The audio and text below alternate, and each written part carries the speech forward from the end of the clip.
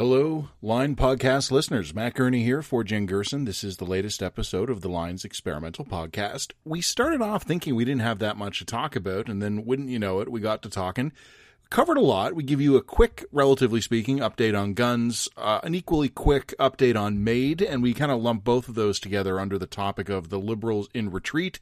One of those retreats was dignified. The other one was not. We also talk about Canada being broken. This is a talking point that Pierre Poilievre and Justin Trudeau have been batting back and forth this week.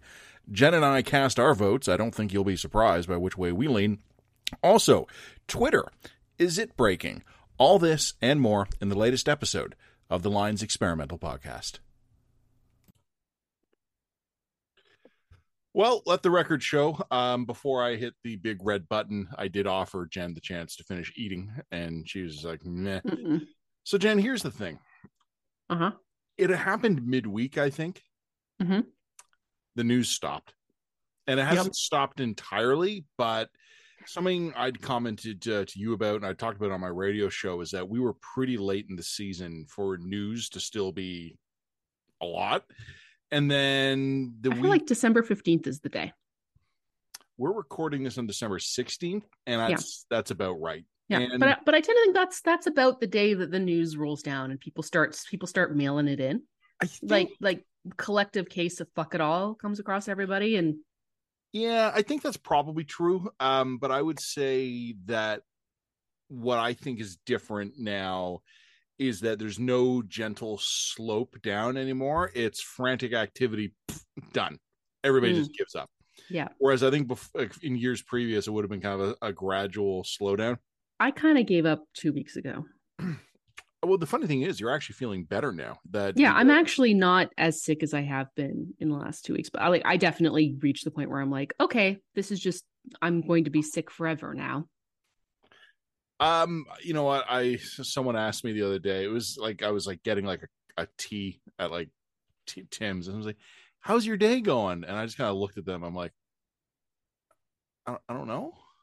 Is there any part of you that kind of wishes that you could just go back to a normal job? Like, I'm going to get a job at Home Depot.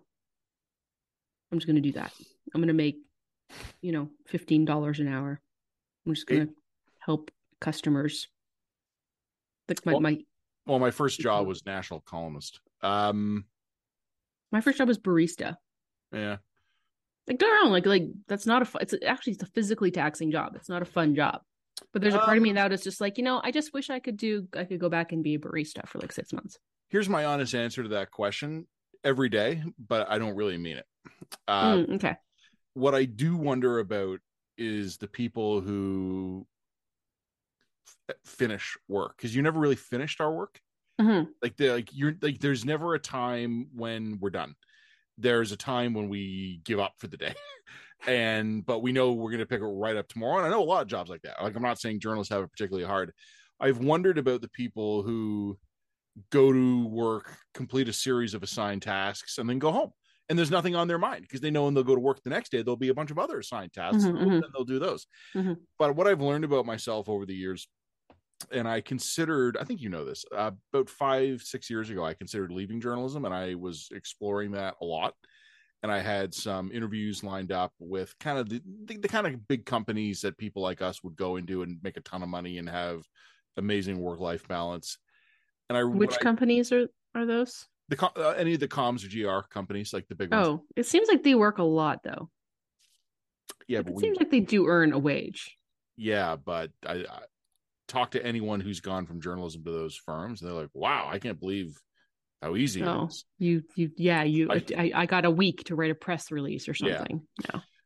And there's also like staff and assistants and a corporate infrastructure left. Mm-hmm.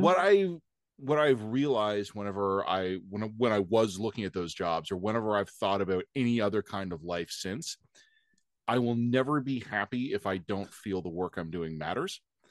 And I don't think I would be satisfied defining my life's worth as shareholder value. Yeah, but I mean, could you find value in working at a garden center and learning about all the plants and helping people plan beautiful gardens? No. There are other things I could do where I would find value, but not that.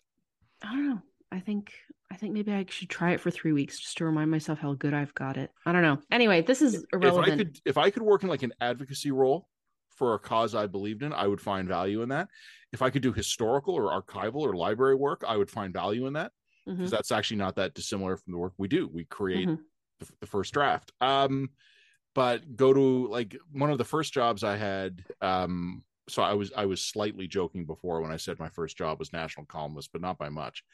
One of the jobs I had right at a university was working for a marketing company, and it was a great job, good pay, good benefits, nice people, great office, and I was bored to death every day because at the end of 8 hours, all I would have done was slightly optimize the ability of a company I didn't own to sell more product. Like, and it's, if I owned the thing, maybe I could have been passionate about it, right? Today I became slightly richer. It just wasn't for me. So I took a huge pay cut and have way worse hours to do this because I'm broken inside.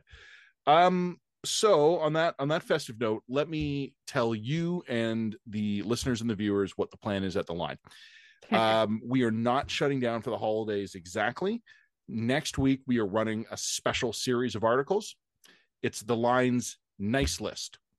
We are lauding 5 things, at least. There might some more may come in that we think are good news stories, happy things to be grateful for. The Line has been fairly accused of being kind of a curmudgeon-y, grumpy place. The hell with you bastards.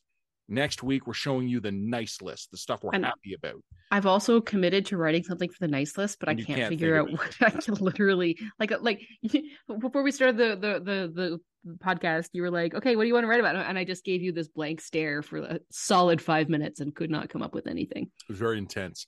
Now, that being said, I'm a little intense. You'll figure something out. And B, like, I'm not sparking, like, the sparks aren't all going at 100% right now. I'm going to own that. Honestly, I have enough nice list stuff lined up for the start of next week. You have some time to figure that out. And then there will be Christmas on the weekend, not this weekend, but the next weekend. Obviously, we'll take that off. We will do a podcast and video. I don't know yet if we will do a dispatch written one. I think we'll do like a drunken Christmas video. We'll do something. We'll do something fun. Relaxed. Like we'll do like I'll make some mulled wine. I was gonna do some fondue for Christmas Eve. For my family, like traditional fondue. We would normally do a fondue on New Year's. On Christmas Eve, we do little finger food things, like little appetizer things. Yeah, something fun. Anyway, so we'll do something fun. And then after Christmas, the week between Christmas and New Year's, the Line is publishing its naughty list. That I'm going to have a much easier time contributing to. It's already full. You missed a window on that one. What? I have you assigned for the nice list. Shit. All right. Fuck. I should have moved faster. All right. Fine. The naughty list, things we're pissed off about, things that aren't working well, and things we want fixed. God damn it. That's going to air. So we're doing the nice stuff in the lead up to Christmas. And then kind of starting the day after Boxing Day, everybody's in a good mood. You've got the afterglow. We're just going to repeatedly punch you in the face with bad news and things we're angry about. That's why you love us. Yeah, that's what we do best at the Line. The week after that, we're off. That's where the first few days of January, we're just taking it off. So we love you all, our valued subscribers, listeners, and viewers, but we need a break. And that's going to be the week. And I think, Jen, our kids are all out of school at the same time. Our kids are all out of school at the same time. And I'm also going to be at that point 2 weeks behind on my next chapter. So I'm going to be effed. I'm just going to go up north and make a rink and maybe have a beer. Like, that's my plan. Okay, so that's the plan. The nice list, and then the naughty list, and then a week off. Okay, what are we talking about for dispatch? Because we're struggling here. We're struggling a little bit this week. So what I think we're going to see is that this dispatch is going to have a lot of follow-ups on stories we've already been covering. I noticed something interesting this week. The Liberals have now retreated on 2 major files near the end of the year. Now, one of the retreats is an official, orderly, well-executed retreat. The Liberals are backing off on the medical aid and dying expansion. They've said, you know what, we're going to slow this down. We're going to take a look at this. We're going to make sure we get it right. I think that's good. And I also think they listened. They understood. They're withdrawing. Well done. Golf clap. Good job, Liberals. The other retreat they haven't officially acknowledged it's the gun stuff. And the committee has said it's not happening. The Liberals voted to continue, but I think that was token. I think my understanding is that they knew they were going to lose and they felt comfortable pretending to be upset about it. They're not touching this thing for a couple of months. I don't think they're going to give up on it, but at least for now, the gun thing is not going to happen for months. Jen, I know this may rub some listeners and viewers the wrong way, but can I just say the line has completely called every step of this. Yes. We have been completely accurate in our forecasts of how this was going to go so far. First of all, it was, I don't think they know what they're doing. And then it was, they're starting to figure out what they're doing, but they haven't fully realized it yet. And then it was, okay, they're going to realize it and they're going to find a way to get out of this. Ding, ding, ding. We got it all. So top points for the line. What I would say on the issue of retreats is that it's an interesting study in contrast. And I don't want to overstate the case because they're as tired as we are right now. Like everybody at this time of year is tired. Things get sloppy. But on MAID, they just were like, yeah, you know what? This isn't going our way. We're in over our heads. Let's back off and figure out a way to do this better. It was an orderly withdrawal. On guns, their pants fell down, they tripped over them, and they landed face first in a table full of cream pies. Yakety sacks. Yeah. And I've been reading this week. I don't want to, Campbell Clark, Globe and Mail. I don't know what his personal views are on the gun file. I honestly don't. Like, I've never talked to him guns. But he wrote a column, and I thought it was just bang on, where he said, if you're the Liberals, you really have to screw up to have it go this badly on a gun proposal. And I pushed back just a tiny bit on Twitter, respectfully, of course. But what I said to him is, good article. I agree with the overall thesis, but I'm going to repeat what I've been telling you and everyone else here for weeks. I don't think the Liberals actually had to work hard to screw this up. They just had to take that trip too many to the well. They've hit sludge. There's no water left in that well. And they needed about 2 or 3 weeks to figure that out. So, all right, well, good job, guys. They're tired. Like, and I say, and they've been tired since June, but now it's the sort of existential tired compounded with, I'm sure half of them are as sick as we are. And also it's going to be Christmas soon. Whatever, man. I think when we talk about the Liberals being tired right now, we mean 2 different things. First of all, I guess even we mean 3 different things. One of them, they're tired the same way you and I are tired. They need a break too. They need to go home. They need to see their families. They need to chill out. I get it. There's also, I think there's a degree of existential fatigue, which is that, like, they've been dealing with nothing but bullshit for even longer if you want to include the Trump administration. These guys are burnt out, and I don't know if they know how burnt out they are, but they look burnt out. And that third is, I just think it's just political fatigue. They've been in power for 7 years. Like, they look like a government that's been in power. Well, and they don't have there's no real cohesive agenda keeping this government together at this point, right? No. So that's hard to deal with, right? It's because that means that all of your attacks are always going to be on the defensive, or all of your political moves are going to be defensive. And I think that's why they did guns. Like, guns is not, we're going to go win new voters. Guns was like, we need some kind of prevailing direction or move here that will bring us back together and put us back in fighting form, right? Like, guns are, hey, 905 women, we're still your guys. It is, guns for the Liberals is base mobilization. It's not base expansion. Yeah. And it didn't work. No. Or at least well, first of all, I don't think it worked at all. Second of all, I think it caused more problems than it solved. So that's interesting. A tired government going back to one of its tried and true methods, and it doesn't work. One of the things, I don't want to bog down in this, but I will say this. I'm starting to think we're going to have an election sooner than we think. And this is not a firm prediction yet because I'm not 100% sold on it. But the way the NDP has been acting the last couple of weeks, I wonder if they're getting, because we knew this would happen eventually. Mm-hmm. Are they getting to the point where it's just too embarrassing? Maybe, but again, the problem the NDP fundamentally has is who do you run with, right? Like seeing as Peter Princell pulled himself into his current job, he's not going to go. He's not going to get better than he is now. He's not going to get more popular than he is now. This is about where the NDP taps out. So if they go to election, it's going to be the Liberals who call it, not the NDP. I think there's really no bottom to the bucket of NDP shame. That's kind of my prevailing theory. I don't think that they can get embarrassed. Oh, they can get embarrassed. I just don't know if they can do anything about being. Yeah, well, the two and a half one doesn't know the other is what I'm saying. Like I what's going to be the thing that pushes them over the edge, really?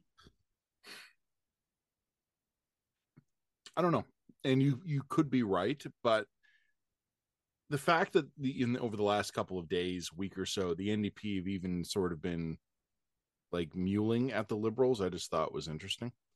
Did you see this week when Jagmeet Singh in the House made a comment, when I'm Prime Minister, we will, and everybody just laughed? Oh, no, I didn't see that. That's the sadness. The speaker had to order. Also hiding. Oh, people were just laughing at. And it wasn't like he wasn't being particularly verbose about it. Like he was reading some statements like, when I am Prime Minister, the NDP will, and then just laughter. And ouch. One of my colleagues on my radio show this week, based in Ottawa, he just said what he's observing is that there was a spirit of collegiality and cooperation between the Liberals and the NDP at the beginning of the arrangement. There's not anymore. And well, I mean, did nobody tell them that they basically signed on for a coalition in which they didn't have a place at the cabinet seat? At least two people did, you and me. Like, I don't know what to tell you. Like, I sold yourself too cheap. Cheap date. Yeah. No, I'm with you. The thing that's honestly, I mean, adding to how pathetic this is, though, Jen, maybe as cheap a date as they were, they couldn't get any better. That might have been the only invite out that Friday they had. That's how I wound up with my husband. I've heard that story, and that's not true. I'm defending his dignity here. I would say, I don't, and again, I'm not predicting there's an election because right now I could explain to you why each of the major parties has no interest in an election, but they just seem pissed off at each other in a way that makes me skeptical that this is going to work much longer. I would tend to agree. I tend to think that the supply and confidence management was never going to last the full term. I just didn't see that. But I don't know. I just don't see any incentive for the NDP to pull the trigger. They can still half plausibly claim that they're at least making a difference. The Liberals don't really want to risk anything at this point. And I don't know. I just don't underestimate the Liberal willingness to coast. One of the interesting things about 2023 is going to be, you wrote a column in the summer, and I've gone back and I've read it a few times, where you basically wrote the column, The Last Good Summer. Mm-hmm. And you said people will indulge in the summer and then they're going to kind of deal with reality in the fall. Mm-hmm. I think that column is largely held up. I think your assessment was accurate, and I think your prediction was true. But I also think the real consequence phase is landing next year. I think that's right. I think that if anything, I was too pessimistic about when things were going to go badly pear-shaped. I mean, they did start to go pear-shaped. I think they started. They started, but you're right. It's going to be a slower decline out than a strong drop off the cliff. But I think you're still right on the timing. But I think you called accurately when the process began, as opposed to when it would manifest. Yeah, I think that's right. One of the things I'm just curious about, and again, it's not a prediction. I'm not equipped to make this prediction, but one money guy I talked to basically said a lot of interest rates were really low in 2018, and that was a really strong year in the housing market, and a lot of people got their mortgages in 2018, 2019 as well. It's a 5-year variable rate. Yeah, for 5. So basically, and I mean, I'm in that boat too. Like our mortgage rate starts to turn over in May. Okay. So. Okay.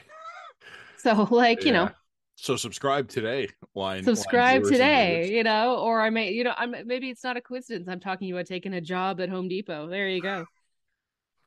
Yeah, maybe not. Maybe not. But no, I So, mean, yeah, but that I'm going to be that one of pain's going to land next year. that pain's going to start to land next year.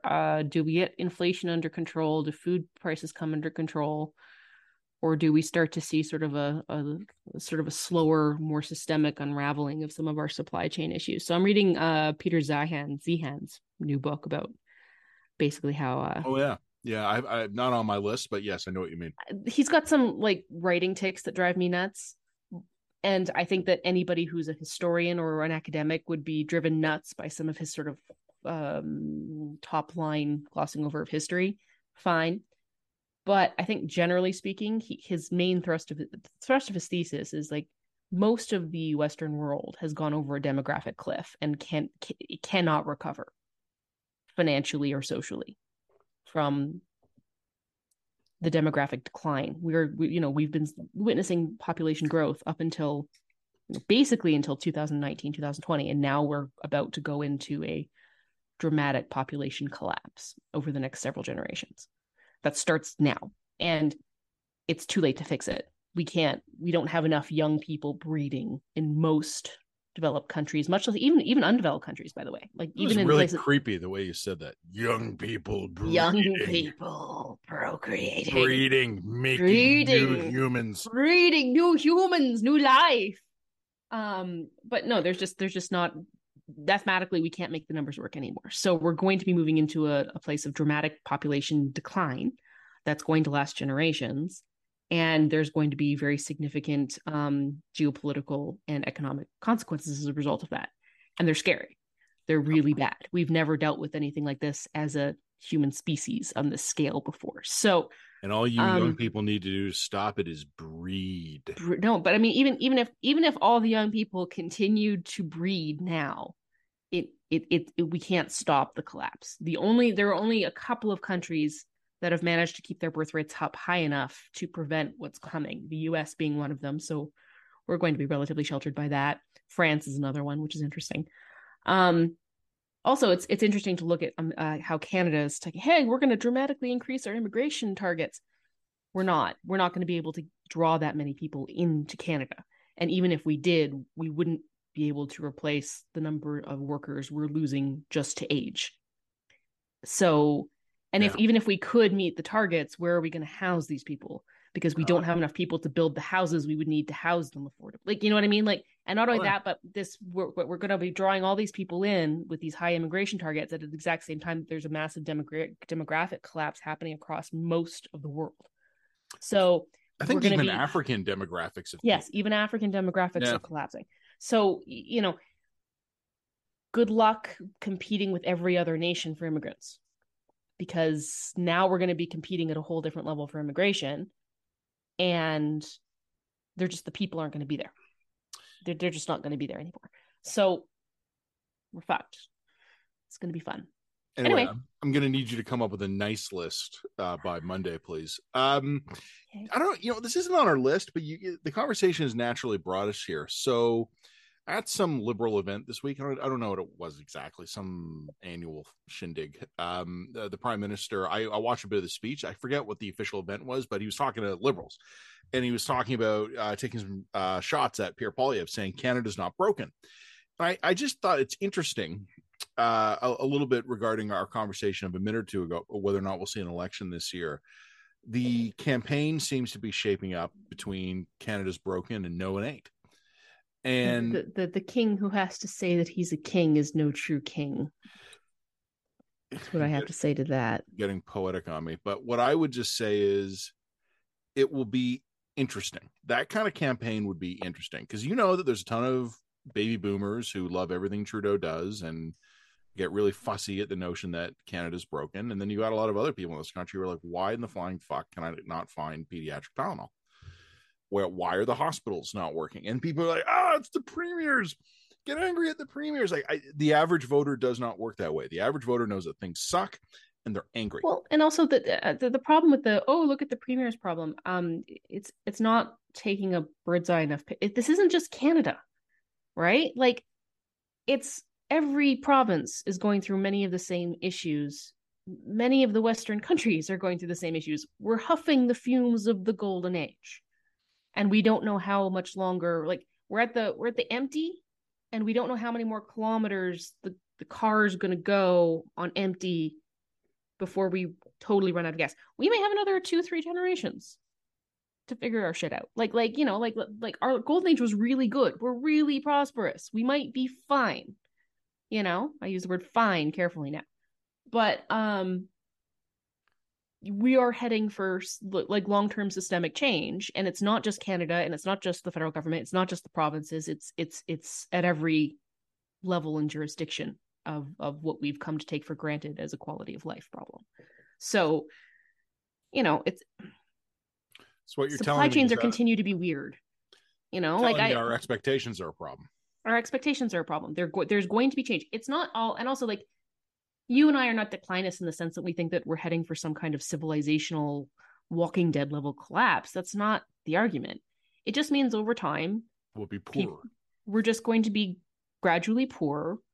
Our quality of life is going to be gradually shittier. The types of goods that we can buy is going to become less varied. Quality is going to just go down a little bit. Like, if you were to tell me that in 20 or 30 years, I was living a life that looked a lot like my mom's or my grandma's, I'd be like, yep, sounds about right. My mom and my grandma still had a pretty good time of it by any human historic standard. But they ain't living the 90s. You know what I mean? Like they're not living in a space in a time and a space where you could just go to Walmart, pick anything you want up for relatively cheap because money and credit is nothing. And, we're amply supplied by labor that's made by cheap labor overseas because transport costs are basically non-existent. They're cheap. So anyway, Zihan is clearly making me more optimistic. But anyway, so I mean, like it's not that Canada's broken. It's that the world order that we've come to take for granted is fundamentally shifting and changing. And who is responsive to that reality? I think Canada's broken. Oh, okay. I don't think it's broken in the sense of a broken federation, although I think we will have national unity problems as some of the anger manifests itself. I just mean Canada's broken in the sense that show me a level of our government that's working well. Like all those things you just said, lay out all those problems, all those challenges. Who in this country is the guy or hey, the girl? Let's be inclusive here. Who do you look to and go, and that's who we turn to? So I asked another question. I was on another podcast earlier this week, a Navigator podcast. And there's something that I said in the middle of my half delirious pneumonia ramble. And the more I said that, once I said it, I was like, hey, wait a minute, I'm onto something there. In my lifetime, what have we built in this country? How literally do you mean built? I mean, like quite literally, like what have we, what major national projects, social projects, cultural projects, literal physical social infrastructure, projects... like what have we actually built in my lifetime? Okay, so what are the big headline issues in my lifetime? Or like the Truth and Reconciliation Commission? Well, that was an important thing that we needed to do, but I would hardly describe that as building anything. Like we dismantled the gun registry and the wheat board, and probably are better off for it in both cases. Have we built a major transnational upgrade to our railway system? Are our highways better? Is our healthcare dramatically better? Have you heard of HFR, high frequency rail? Yeah. Oh, they're looking at. I was talking. Via Rail is now talking about doing some kind of high frequency rail, but like everyone knows that's never going to happen. Well, you know what? In a weird way, it might actually, because it's not high speed rail. This is okay. I don't want to go train nerd on you here. All right. No, high speed rail is a joke. I know that high speed rail is not going to. Like, we just don't have the population density to sustain it. Like, it's just we just don't. So, what high frequency rail is, in theory, is that all the main lines that link the major cities, sort of in the Laurentian corridor, Quebec City, right through to Windsor by Detroit, all those tracks are shared with freight.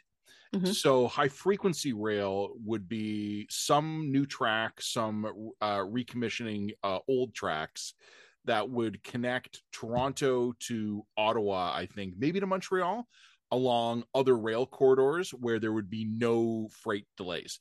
So it would not be high speed rail, but it would be, the idea is it would be somewhat faster and way more reliable.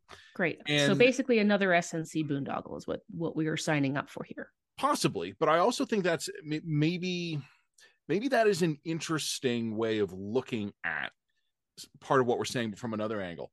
Toronto right now, and Toronto, I'm sure we'll find lots of ways to screw this up, but we are actually beginning, it looks like, a major transit build out after not building anything since the 1980s, basically, with some fairly small exceptions. Yeah, I mean, I'm not saying there have been small municipal projects I'm across agreeing the country. with you. Yeah, I'm agreeing with yes, you. Yeah. I think the reason we're talking about something like high frequency rail now, why we're talking about the Ontario line, the Eglinton Crosstown, the Scarborough, all these things, is because we've coasted probably about as far as we can.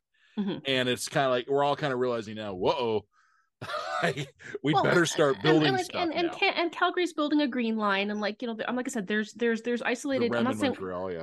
When I say like, and then there's the Ottawa municipal transit system, which has been a disaster. But I mean, you know how basically I just said, well, we haven't really built it. We're now talking such small potatoes, slow ambition. Okay, we're gonna our big generational project in my lifetime is that we're gonna build an extension to an existing transit system.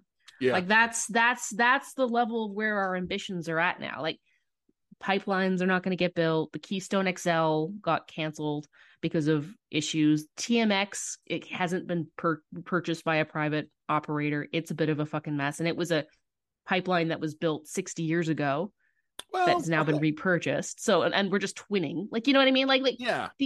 These are not ambitious national projects. These are not ambitious national overhauls that are going to make dramatic differences. I would say like a high frequency rail between Montreal, Toronto, and Ottawa would be an exception to that. That would be a really great example of a generational build. I have no faith it's going to happen. And if it does happen, I've got no faith that it's not going to be just an absolute catastrophic boondoggle. We haven't built a new port. You know what I mean? Like we haven't built any infrastructure really to sort of take advantage of shifting climate change and realities in the Arctic. Our military's collapsed. We haven't had a build out of our military. We still can't procure basic stuff for our like, you know what I mean? Like go down the list, and like every single thing is either tiny ambitions that are huge amounts of bureaucratic and financial investments for increasingly small and incremental improvements, or it's been decline. It's been straight up like, we don't have boats for the Coast Guard anymore. Yeah. You know what I mean? Like that's been the history. That I'm 38 years old, and that's been my history of Canada. There has been no transatlantic railroad. There has been no Avro Aero. There has been no, major build out of a major Canadian national project of any kind, cultural or otherwise. I'm not saying infrastructure. Like there's been no massive investment in something cultural or sociologically important. Like there's just nothing but a slow chipping away at this shared national identity, followed by a concurrent decline of infrastructure and shrinking of national ambition. I think you're right in the big picture, and I think you're going to get nitpicked to death in the small picture. I'm sure that I will. Yeah. And as like I said, and the nitpickers, I'm sure you will be able to find.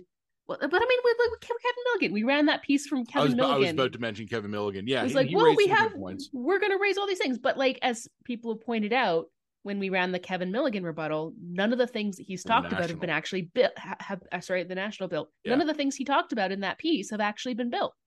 I think, or if they have I don't remember the exact specifics of the piece, but I think my criticism of it was more, these are British Columbian projects. Like, yeah, these are British Columbian or hypothetical still British Columbian projects. So like one of the things that jumped into mind, and first of all, I agree with you in the big picture sense. Like I very, very, very much agree with you in the big picture sense.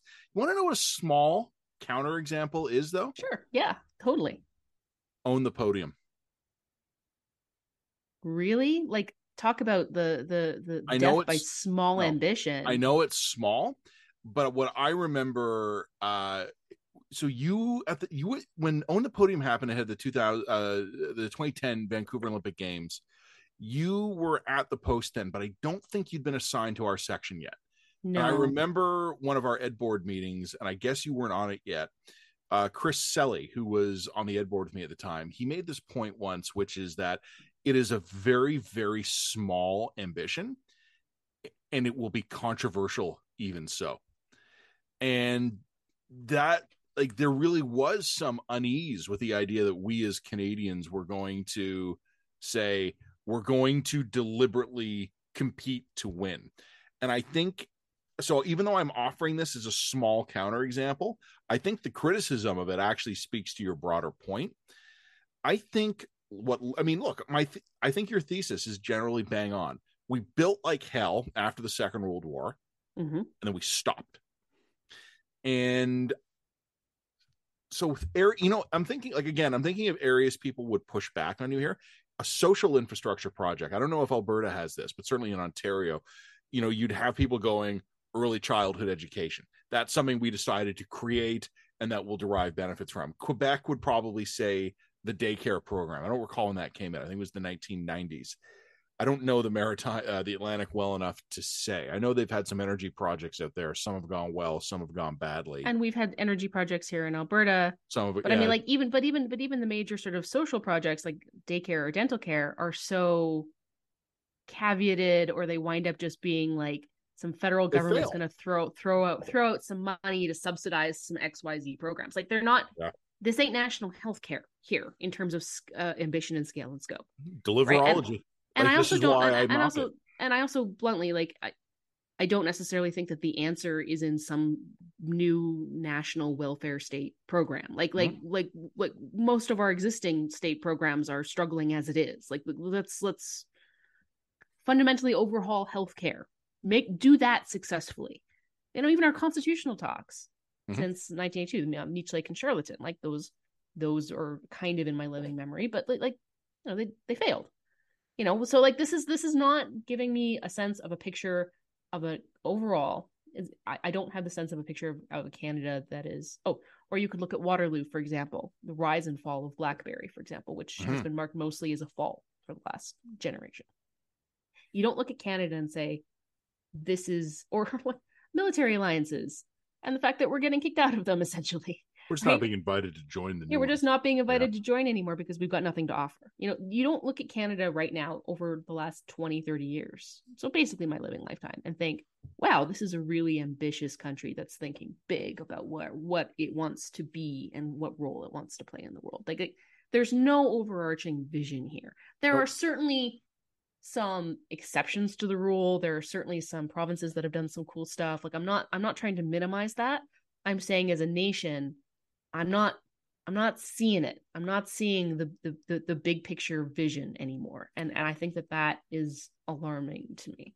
I am alarmed. Remember in the summer when you had visited Toronto and you kind of noticed that it was looking dumpy? And I told you that the fundamental problem with Toronto today is that it has outgrown itself. It is too dense and too big to function using the same style of governance it did in generations ago. There might be a national version of that. Like we might just basically need to blow out a lot of deadweight leaders and replace them with interesting people better suited to the times. I don't know though. And this is why I worry. And this is why, as you and I have very openly said in these conversations. And so something I'm struggling to articulate, which is why the nitpickers are going to come after me, because it's like, it's an intuition that I'm struggling to try and put into words about what's missing here. But it was almost like there was a really great piece in the Walrus about last week about the Great Canadian Baking Show. Okay. And how the Great Canadian Baking Show, even though it's proved to be popular, is a bit of a disaster. And part of it has nothing to do somebody's fault. It's just like the concept of a national identity has been reduced to kitsch. So there isn't an actual rooted culture of baking here, because there isn't a rooted culture of anything. Like we've reduced ourselves to Timmy's and maple syrup, which is ironic coming from the West, because we only recently got Timmy's, and frankly, we don't grow maple syrup. You know what I mean? When did you guys get Timmy's? Oh man, I didn't have my first Timmy's till I was in high school. Are you kidding me? Timmy's was not an institution in BC where I was from until like late 90s, early 2000s. Like that was not a thing. We need a Timmy's historian. I agree. I distinctly remember I was like grade 11 when our area got its first Tim Hortons, and that was a big deal. I have a very funny memory of one of my friends. We were kids, and I wasn't there, but he told me the story about we were on the same hockey team, and his dad was like, "Come on, we're gonna be late. Let's go. We're gonna be late for the game. Come on." throws the equipment in the car, throws the kid in the car, buckles him in, roaring down the road. We're gonna be late. We're gonna be late, and then just casually pulls into Tim's. Like, gonna grab a coffee. I remember see if my mom wanted to like pawn me off with some donuts before daycare. We went to Robbie's Donuts. Robbie's Donuts in Coquitlam. Was that like, was Robbie a guy?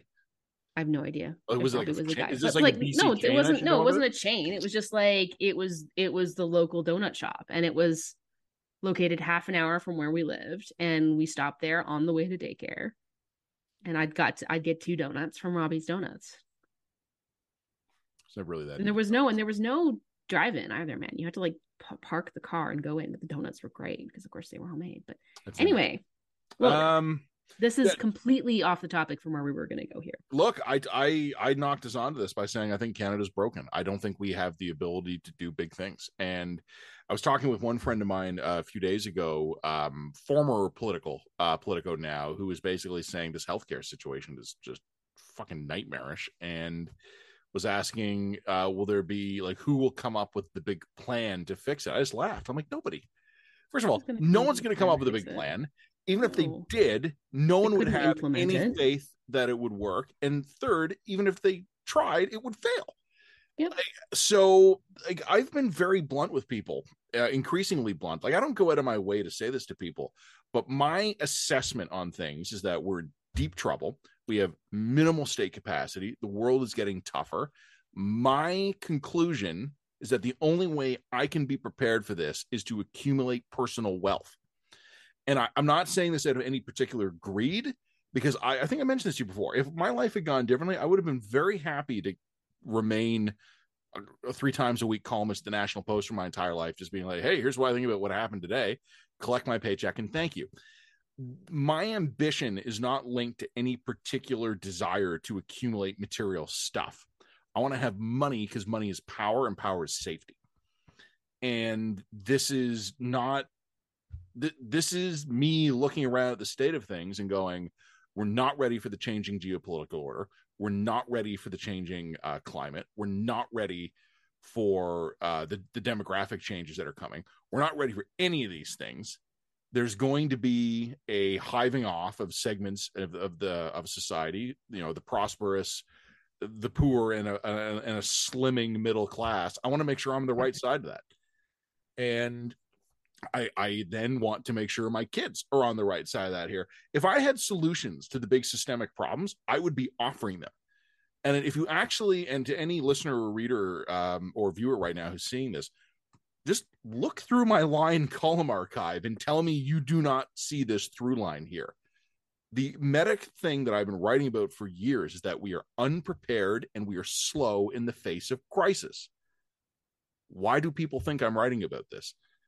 Like, that is... And we can also make this note while noting that we're still better off than most of the world on all of these fronts. If you say before, like, your standard of living may retreat to your mother's or your grandmother's. If you knock 20% off the average Canadian standard of living, we're still living very well. Yeah. We're not starving at that. Most of us aren't starving at that level. No, and by historic global human standards, we would still be living a prosperous, material, well-to-do life. Yeah. What we will not be doing, and this is one of the things I do find interesting, our healthcare system, it has functionally collapsed. Yeah. And I don't... no one's going to address that until we start to see people die en masse. Unless they all die at once and in one place, and a photographer happens to be there, we won't acknowledge it even then. Yeah. So I thought a really interesting question that was asked on Twitter a few days ago by, I believe it was Dr. Brian Goldman, who's a regular guest on my radio show. He's a really smart guy. He's an emergency room physician downtown. He just put out the question is, to you, what does collapse look like? Meaning the healthcare system. And I thought it was a really interesting question because nobody could even agree. And no one, it wasn't like I remember back in COVID when they were like, the Alberta healthcare system is going to collapse. They were talking like, oh, we're going to have to impose some triage protocols. And you went and you looked at the triage protocols and were like, these are eminently reasonable triage protocols. That wasn't a healthcare system collapse. That was a temporary resource reallocation as a result of a strained ICU unit. Like, and this is why I know this language is so imprecise. Yeah. Right. So anyway, okay. So Canada's right. broken. Sounds like it needs to be its own blurb. Canada is broken. No, you're wrong, Mr. Prime Minister. Canada is broken. Okay, that sort of seems like it's the argument. I will write that one, but you need to get me a goddamn nice list. Okay. So the other thing, I mean, how much more do we want to talk? We kind of. I mean, we've gone on. We went off. I mean, the only two other things on my list were A, Twitter, B, the Mary Ng ethics stuff, and Smith said something stupid. Those were the other things on our list. The hell with Smith said something stupid. Smith saying something stupid. We'll just add it to the list. Yeah, and for future reference. So I don't remember the exact quote of what she said, but she basically said something like Alberta's being treated by the feds the way the feds treat Indigenous people. And I told you, as an editor of many years, I have a very simple rule: the only thing I compare the Holocaust to is the Holocaust, and if it's not the Third Reich's annihilation of its racial and ethnic enemies, don't compare it to the Holocaust. Yeah. I think there needs to be some Danielle Smith rule of political discourse. Let's wait for her to say a couple more stupid things, because I think we actually we came into this dispatch thinking, wow, what are we going to write about? And I think we're coming out with more than we thought. So let's just put a pin in that. Okay, but I want to mention one thing to you, because I'm going to ask you to watch for this. You've correctly identified this already. Months ago, you said the problem with Smith is that she has spent so long in the small towns, in the church basements, talking to the people who agree with her, that she does not have the ability to know when she's saying something really stupid. And I've seen this in so many other facets of life. The things that all the people around you agree with, you are shocked to discover that other people don't agree with them. And I think keep an eye open on that, because I think Smith's going to keep running into them. Other things on the list: Mary Ng. How the hell is she? International Trade Minister. She's not one of the leading lights. I mean, this is she got slapped on the wrist because essentially she gave a media training a contract to Alvaro, who's like so plugged into liberal land. Anyway, Amanda was her good friend. Big surprise. I mean, I don't think this ranks as the top 10 liberal ethics scandals. If I were going to be slightly contrary, I'd be like, these people are over media trained as it is. Obviously, I like that. I think that's it. Like, why are any of you spending any more money on media training at this point? Like you do not need to do that. You already lost the ability to speak as a human being. Yeah, media training is only going to break you more. That's it. So above and beyond the conflict issues, which I mean, obviously, I think she was well intentioned, but obviously, it's such an obvious. Don't give contracts to your friends. Give contracts to your fucking friends, like. Ta-da. Duh, but I don't think she was ill intentioned, and I don't think Amanda Alvaro is a poor choice. And if she'd recused herself, it's very possible that the contract still would have gone to her. But like, what? Stop media training. Just stop it. Be human beings. Be decent. Twitter. Do we even want to talk about Twitter? Well, okay, so Twitter's been such a story. But let me just say on the Mary Ng thing, that's a natural follow to government exhaustion. Okay. Yeah. Yeah. Totally. So I will write government retreating. Everybody's exhausted. Then we go to Mary Ng. Then we do Canada is broken, and then we come to what I think Canada broken is our top line on this one. I think it's our top line. It's the actual news.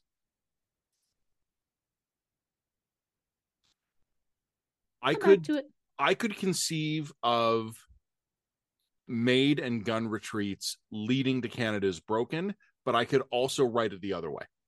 Yeah, I think you should write it the other way, because I think that bluntly we've already written a lot on Maid and gun retreats. Like, we've written a lot on guns. In fact, I'm going to say, please do not write more than like 200 words on guns. Like, that should be the hell with you. Fuck, you have eaten the dispatches with your guns. Guns are one of the hardest things to write about. They are, but all we need to note here is the retreat. That's all we need to write here. You know what I mean? And we could even peel both of those things into Canada's broken if we needed to.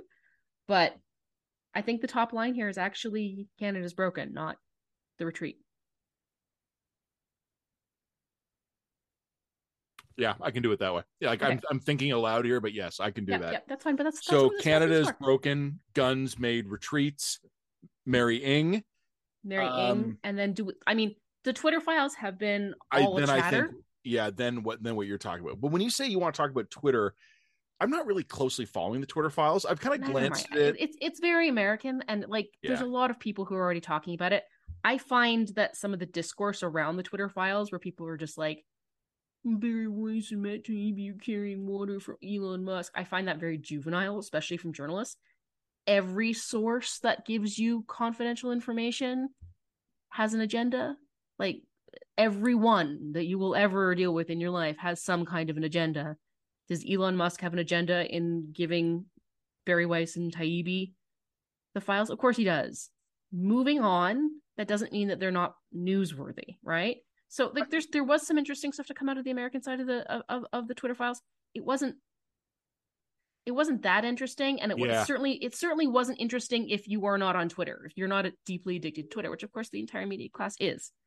So I found that the confirmation that shadow banning was happening was like a bit of like it was a moment of, yeah, okay, we all knew that, but it was nice to have that confirmed.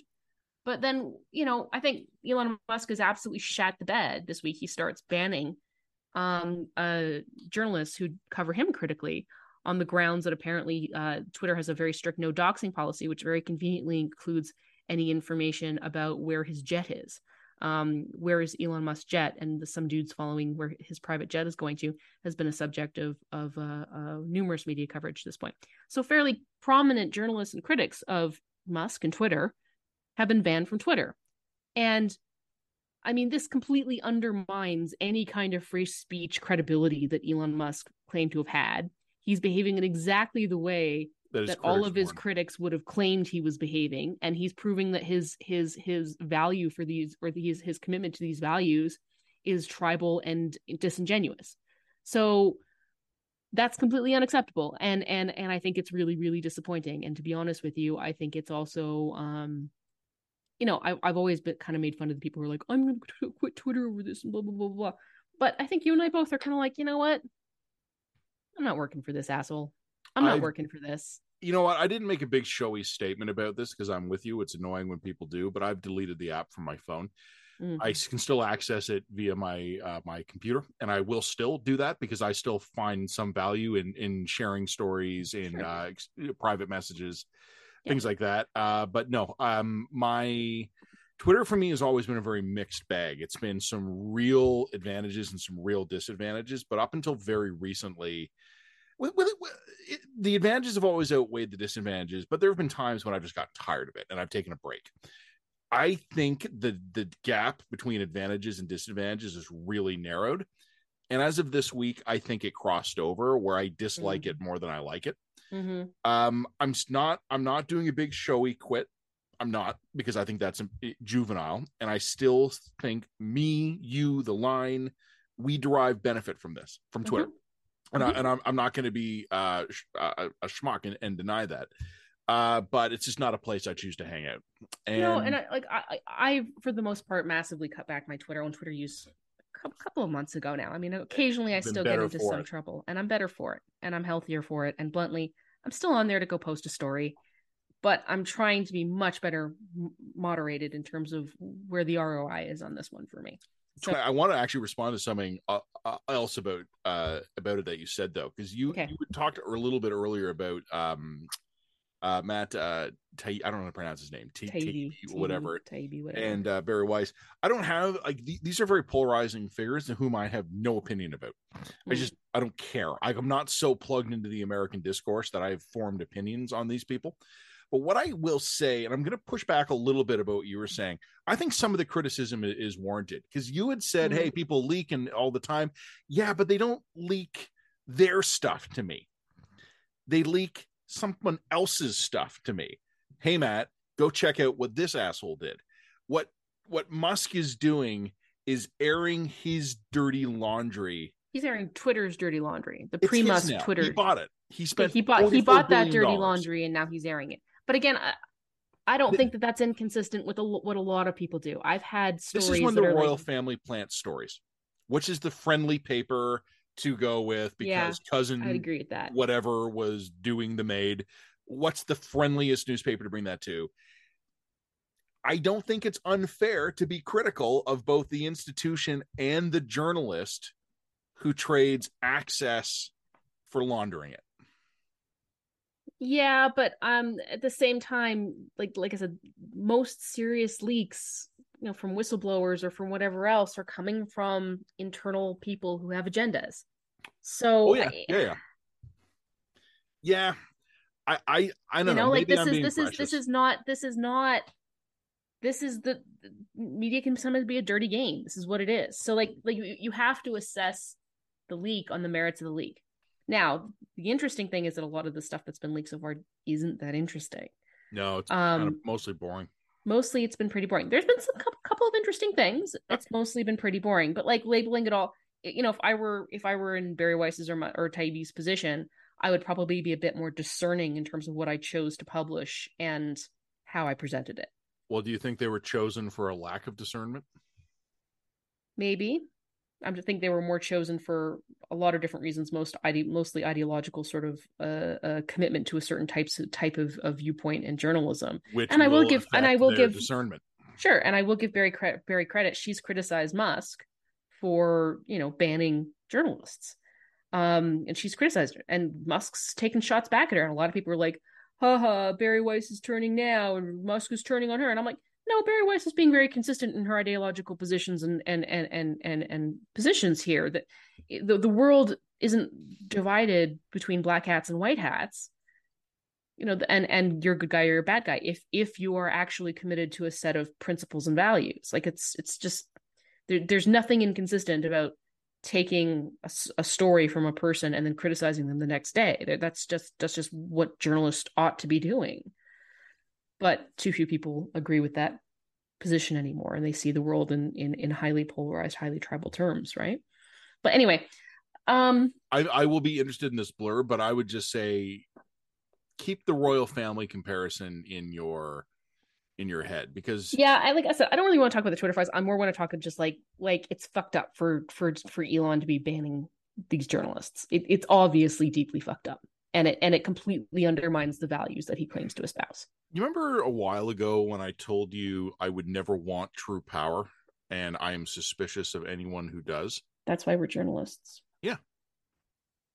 Our job is an accountability function, not itself power. And I mean, obviously, we need to be powerful enough to do the job. No, journalists who seek power are the worst journalists. They're assholes. Yeah. Almost without exception. See, now I'm awkwardly wondering if we just burned any of our friends. But no, I think you're gonna get yelled at on Twitter for saying that. Don't make me get yelled at Twitter again, man. I've broken the cycle. I've broken the addiction, and we're very proud of you. Thank you. I want my token. I think when it comes to power, I know this is a statement of blindingly obvious, but power corrupts, and Musk now has a lot of power in a way that he did not before. Before he had wealth. Now he has power. He has cultural influence and power. And he was in the rare position to literally be able to purchase it. And he got a lot of other people to sign up for it.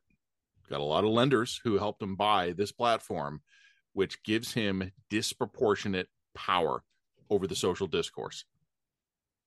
And he's using it. Because as Elon Musk 6 months ago probably would have been smart enough to know, power corrupts. But he drank it. He drank the bitter fruit, the bitter nectar. And I don't think it's going to work for him. And I don't think Twitter is going to stop being there. But I don't think he ever understood what he was buying. I think he thought he was buying a software company and he was buying influence in a community. I think that's probably right. The true value of Twitter is not the software code. It's the people who hang out there. Yeah, that's true. Yeah. Okay, so who wants to do what? How do we want to divide this up? So I will do Broken Canada, and I will probably I'll find a way to put in Maid and Guns. And I think in my head, it's still nascent, but I think I know how to do that. Okay. And then I will do Mary Ng and I will do Twitter. Yeah. I think your angle is the only original angle on Mary Ng I've heard. Because I think, does anyone give a shit that another Liberal cabinet minister did a bad? No. It's not even really that big a bad. It's a minor bad. It's a low level bad. I think it's, you know what? I think it's a bad. I think it is a genuine bad, but I think it's a bad that all of us are just beyond caring about. Like, thank God we have an ethics commissioner. Yes, it's been so effective at keeping the government to account. They'll stop doing unethical things any day now. Publish this Friday and publish the written dispatch on Saturday. I'm gonna have to, because I still gotta write a column. Really? Yeah, it's been a day. All right, I think we're losing listeners and subscribers rapidly now. Okay, all right. Thanks, everybody. Bye-bye. Well, thanks for listening, guys. It got a little silly nearer the end there, but we hope you enjoyed it. Just a reminder, we will do one more dispatch. We have 2 more weeks of coverage coming our way, the nice list and the naughty list, and then we're taking a holiday. For now, enjoy your weekend. Take good care. For Jen Gerson, this is Matt Gurney, and this has been the latest episode of the Lines Experimental Podcast.